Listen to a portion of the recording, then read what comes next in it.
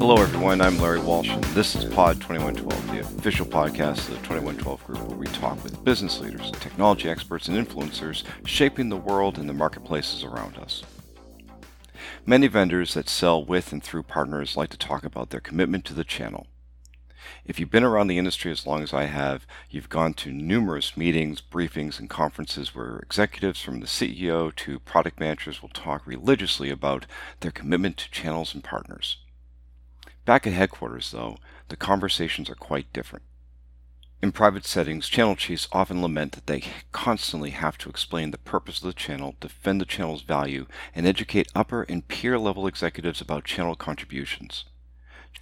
Channel chiefs find themselves playing defense because of the very nature of channels. They're often overlays to other, multiple parts of the business. And while channels contribute tremendously to a company's revenue, profitability, and growth, they're easily dismissed from the credit. Channel chiefs have multiple tools and tricks for showing the value of channels. I've seen many a channel chief dashboard in which they measure sales conducted, facilitated, or influenced by partners. They show the number of partners recruited, trained, and certified. They track deal registrations. They monitor marketing activities and communication volumes. They create reports about products sold into and through distribution. It all sounds good, but these numbers too are dismissible as other parts of the business can take credit for the contributions because they have direct touch on the revenue source, or, to put it more precisely, they carry the number whereas channels are just an overlay. Riverbed Technology, a leader in network performance management, is one such company where channels are highly important to the go-to-market strategy, but still pressured to demonstrate their net worth to the total operation. Riverbed sells 95% of its products through or with partners, yet has struggled to show precisely how partners contributed to the value in terms of profit contributions, cost of sales containment, productivity, and market reach. Everyone recognized that Riverbed couldn't service its customers or cover the total addressable market without the channel, but they couldn't connect the dots between contributions, partners, and customers. 2 years ago, Riverbed's channel organization decided to get creative and emulate its peer organizations. Various divisions, such as sales and product management, had profit and loss statements, so why didn't the channel? The channel organization developed a virtual profit and loss statement, or P&L, through which it could show the relationship of channel investments to return on investment. It made a huge difference in seeing and understanding the value, contribution, and power of the channel to Riverbed. I recently spoke with Cindy Herndon, the Vice President of Global Channel Programs and Operations, about the need for data in analyzing, understanding, and explaining channel contributions to management. She introduced me to the concept of the virtual P&L for the channel, and how Riverbed adopted the concept to create a single source of truth about channel contributions and value. Cindy describes herself as a change agent. She thrives on identifying and facilitating change. So the development of a virtual P&L was an opportunity to make change that could potentially have real impact. It sounds like a job for a real numbers geek. I am not a numbers geek, actually. Cindy is, though, a pragmatist who understands that change requires justification. And in the business world, justification is conveyed through data and analytics. And this is why developing the channel virtual P&L made so much sense.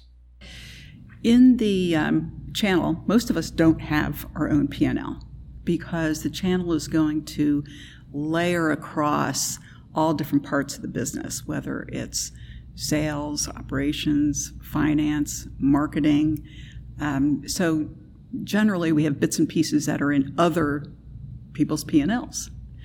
But to really be able to understand how the channel works and its contribution to the business, you really need to build a virtual P&L, so as if the channel was its own business. And we call it that, channel as a business, CAAB, and that's what we call our P&L. So it's virtual. We take measurements across, all of sales, all of marketing, anyone, or SEs, anyone that's touching the channel. And we measure, what our costs are and what our productivity is. And it makes it very, once you do that, it's a lot easier to tell your story to your C-suite, to your investors, to whoever needs to understand about the channel and what impacts we can have. We can tell it in a financial story. Some people may ask what the need for a channel virtual P&L is. After all, channel chiefs do track channel performance. They analyze point of sales data that's generated by their own operations and sales teams. They collect the same data from their distributors. They monitor deal registrations, and they push partners to file reports and do business plans. They have entire strategy teams and operations teams that are constantly looking at what the channel's doing. And they hire consultants like 2112 to come in and validate what channel values is and contributions are. So why have another tool, particularly one as complex as a virtual P&L, to measure, yet again, channel performance? What is it that a virtual P&L can do that other tools and metrics can't? They don't tell a complete story, and they don't give you need to really have in-depth financial information to make the right decisions, right? It's all about investments and resources, right? And understanding how productive those resources are. And unless you have this information, you don't have a story to tell. You have a lot of, oh, this guy did this, or we landed big deals, but that's very, single opportunity, right? We're talking about big picture. Where do we need our channel to go, and how do we invest in them? And to make sure that, we are allocated appropriately. And you can't do that unless you've got a full view of the P&L. Channel people and organizations like to create all kinds of metrics to show the value of their operations and their partners. It's tempting to come up with a P&L-like instrument based on these common metrics like partner revenue, deal registrations, training completions, and so on. But that wouldn't have the same impact or meaning that Riverbed needed. Riverbed wanted to make channel contribution a bedrock measure of overall company performance. As Cindy explained, Riverbed started with the assumption that the average vendor of its size and type spends about 11 to 18% of its gross revenue on channels. That starting point helped Riverbed identify the data points that would align with the data in the line of business managers' P&Ls and provide true measure of productivity and return on channel investment. The result is putting channel performance on the same page at the same level as a line of business owners that have real P&Ls. So at a very high level, we look at our program dollars against the business, so the bookings number. We look at our headcount dollars against the booking number, and then those added together against bookings, so program plus headcount gives us our channel as a business. Okay, so we worked with some analysts in the past that have told us that between 11 and 18% was the average in the industry. So we kind of try to, balance that and say, okay, where do we need to be on the high end or the low end of that, depending on if we're, enterprise heavy or more of a commercial, value volume type thing. And then we look at our program headcount ratio, and finally we come up with a productivity number. So the number of people that we have in a certain, like in the Americas maybe, divided by bookings, and we come up with productivity. If that number is not a multiplier of what our sales productivity number is, then we should be concerned, right?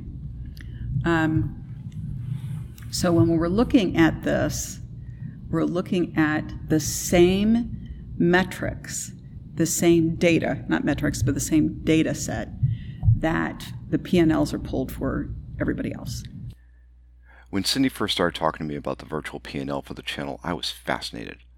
Why would a company take the time and effort to build and maintain a complex instrument like a P&L for an organization that didn't have P&L responsibility? The virtual P&L for channel isn't simply about a profit and loss statement relative to partner sales and performance. It's about answering questions with meaningful data. As Cindy explains, the virtual P&L solved one big issue first. Why is the channel important?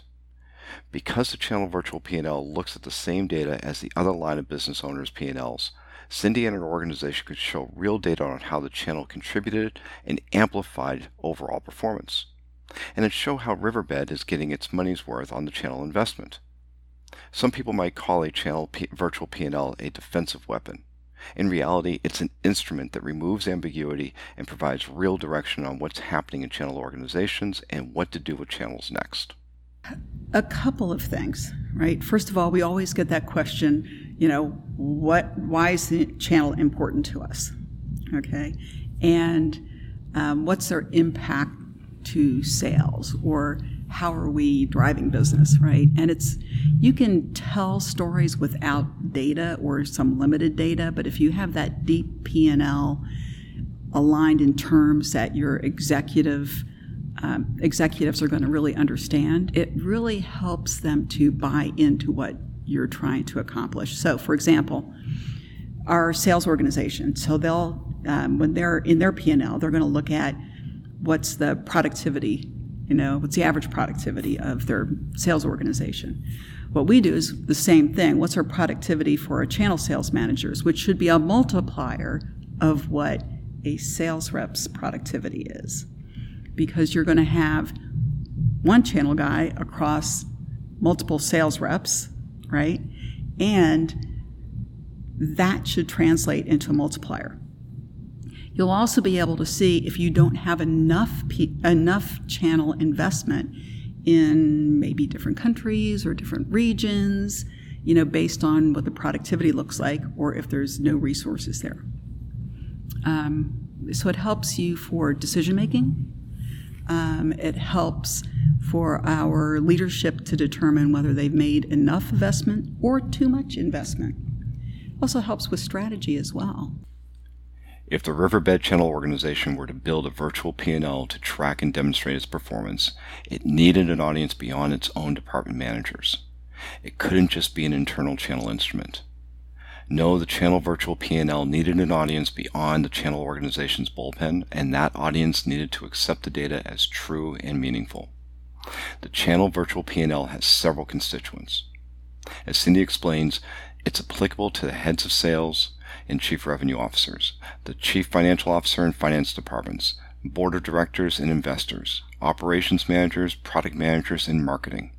For channel organizations, the virtual P&L meant raising its profile and gaining visibility. If they could demonstrate value in a meaningful way, they would achieve what many channel organizations sought: credit for their contributions. When Riverbed and Cindy were building the channel virtual P&L, they knew it would have an impact, but not everyone did. Getting buy-in and acceptance took time and effort.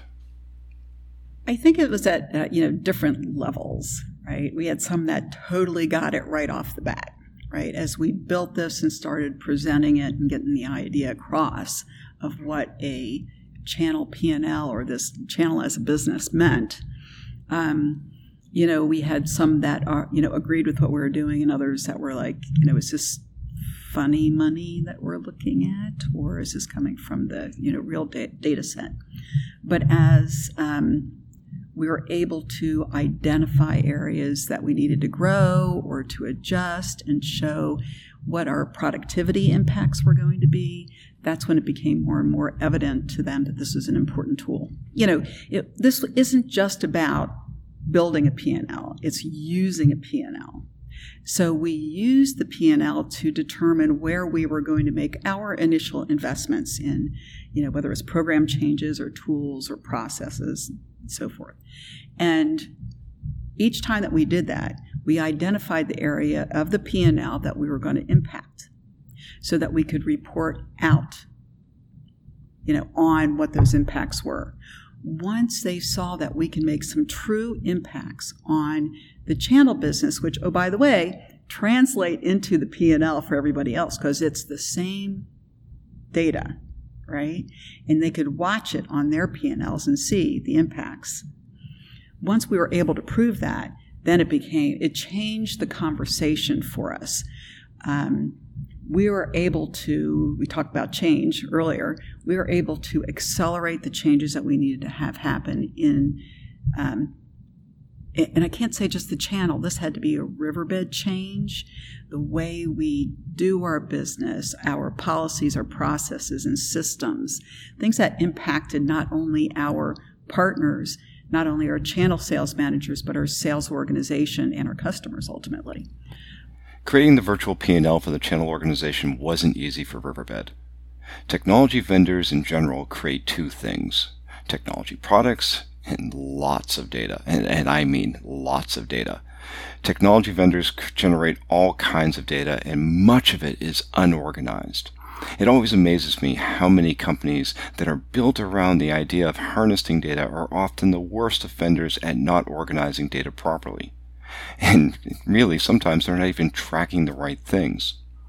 When it comes to channels or the data the channel organizations need for virtual P&L, some data simply didn't exist.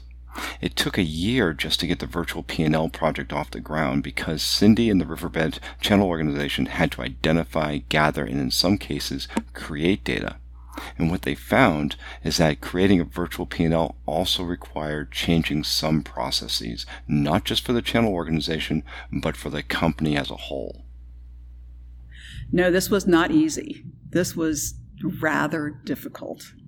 And there was some data that finance really didn't track, that there was a separate mechanism for doing a channel calculation, right? So this took some time to work together and to make sure that we were using the same data sets and that they built in the channel, designations into what they were tracking, because they weren't before, right? They were two separate data sets, one for the company, one for the channel, even though over 95% of our business is channel. No, developing the channel virtual P&L wasn't easy for Riverbed, and the channel organization didn't do it alone. It needed executive buy-in and it needed allies. It needed the support of someone who could not just help them find the data and build models, but also someone who had the credibility to instill confidence in the project and the output. In Riverbed's channel P&L development, that person was the chief financial officer. We had to find that right person in finance that did, and get a champion within finance to help us to drive that. And once that happened, then when they bought into it, then it made it a lot easier for us. It was ultimately ended up being our CFO. Okay. We started off with a director of finance who then moved over to run the sales operations. And so his influence back on our CFO really helped us to get the champion at the top. Channel chiefs often grapple with blind spots. Despite all the data, channel chiefs are often surprised when partners don't perform as expected or channel programs don't produce the expected results. They often lack clarity and visibility because they don't have the right tools or indicators. The channel virtual P&L helps define and demonstrate the value of channel programs. It calculates and tracks contributions. But a channel virtual P&L is also a barometer of channel performance and productivity, as well as investment effectiveness and where investments are needed. Cindy finds the channel virtual P&L as a divining rod, pointing where channels are doing well and where they need attention. Well, I think what was surprising is some of the drill downs that we did into the P&Ls in the different geographies, where we found that we were overinvested in channel in some areas. That was very surprising. Other areas where we felt that we were we had not invested enough, and we found out that actually we were doing pretty well, but our productivity needed to be addressed there. And it may be that we had the wrong people there, or we had, we just had to rebalance resources. So those are the big things that were surprising to me. Probably one of the biggest pieces was the number of people in certain regions. We may have had a lot of our direct sales organization and channel sales that were in a region that the productivity was low. And when we went and took a look at it and we said, well, what was the opportunity there? And found that the opportunity did not match the investment that we had for both our sales organization and our channel organization. So it takes a P&L is not going to tell you exactly what the issue is. It's going to identify where you need to look. As I said in the beginning, Vendors often talk about how important channels are and how important channel partners are to their revenue as well as their success. Internally, though, there's always a little bit of friction. There's always a little bit of doubt that channels are producing what they're supposed to do, that they are worth the investment, that vendors may be able to do better if they didn't have channels dragging them down. And oftentimes channel organizations get blamed when things go wrong, but they don't get the credit when things are going right. Since Riverbed put the Channel Virtual P&L in place, they found the channel organization is getting more attention, and it has a higher level of respect and credibility. In a sense, it has a seat at the table alongside, or at least virtually, all of the other executives and line of business managers that have P&Ls and rely on channel contributions. Absolutely. I think that they take us a lot more seriously now that we are very data-driven. We speak in the language that they need as they're speaking to our investors. The Channel as a Business P&L has been presented to our investors, so they get it as well, and they ask a lot of questions about it. And from at least once a quarter, probably twice a quarter now, I think, they ask us to come back in to take a look at it because it's of interest. Before, the channel was like this thing. Now it's a piece of the business that has a direct impact across the business. Executives, sales, and financial managers love data and they love numbers. But data and numbers aren't enough. They need context. As Cindy said several times during our conversation, the Channel Virtual P&L is a story. It's about telling a story about the channel's value and performance. But it's more than just a story, though. As Cindy and I discovered in our chat, the Virtual Channel P&L is about telling a story in context. By aligning the Virtual Channel P&L with other P&Ls across the business, Cindy and other channel leaders at Riverbed were able to speak to the CEO, sales, finance, and other department heads in their native languages. And that makes a big difference. It helps in not just defining the value and contributions of the channel, it goes a long way in developing understanding and appreciation for the channel. You do get a lot of, I'm constantly having to talk about why the channel is important. And they talk about it in terms of the relationship with a partner and a customer versus financially what this means to our company and how important it means to the profitability and the growth and the development of our company. And that changes the conversation at the executive level, right? Yeah, you're still going to have those conversations at the sales level, but if your executives are in line with that and they get it, and now they're saying, right, the channel is super important for us. We need to make sure that we're working with the channel. The channel is part of our, team as we're out there and landing business. It changes the way the executives are talking. I highly recommend this to other people in the channel leadership, across our industry to take a look at your channel business as its own P&L. It's virtual, yes, but it's important. I couldn't agree more with Cindy about the value of channel virtual P&Ls. As management guru Edward Deming said, without data, you're just another person with an opinion. Channel virtual P&Ls are powerful tools that are not just based in data, but also convey information to an organization's executives and stakeholders in a context that they understand. Thanks for joining us here on Pod 2112. I want to thank my guest, Cindy Herndon of Riverbed, for sharing her insights and experiences with us about channel virtual P&Ls. And I want to thank all of you for listening into Pod 2112, a production of the 2112 Group, a smart channel services provider.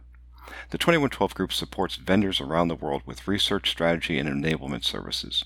For more information about what 2112 can do for you, visit our website or email us at info@the2112group.com.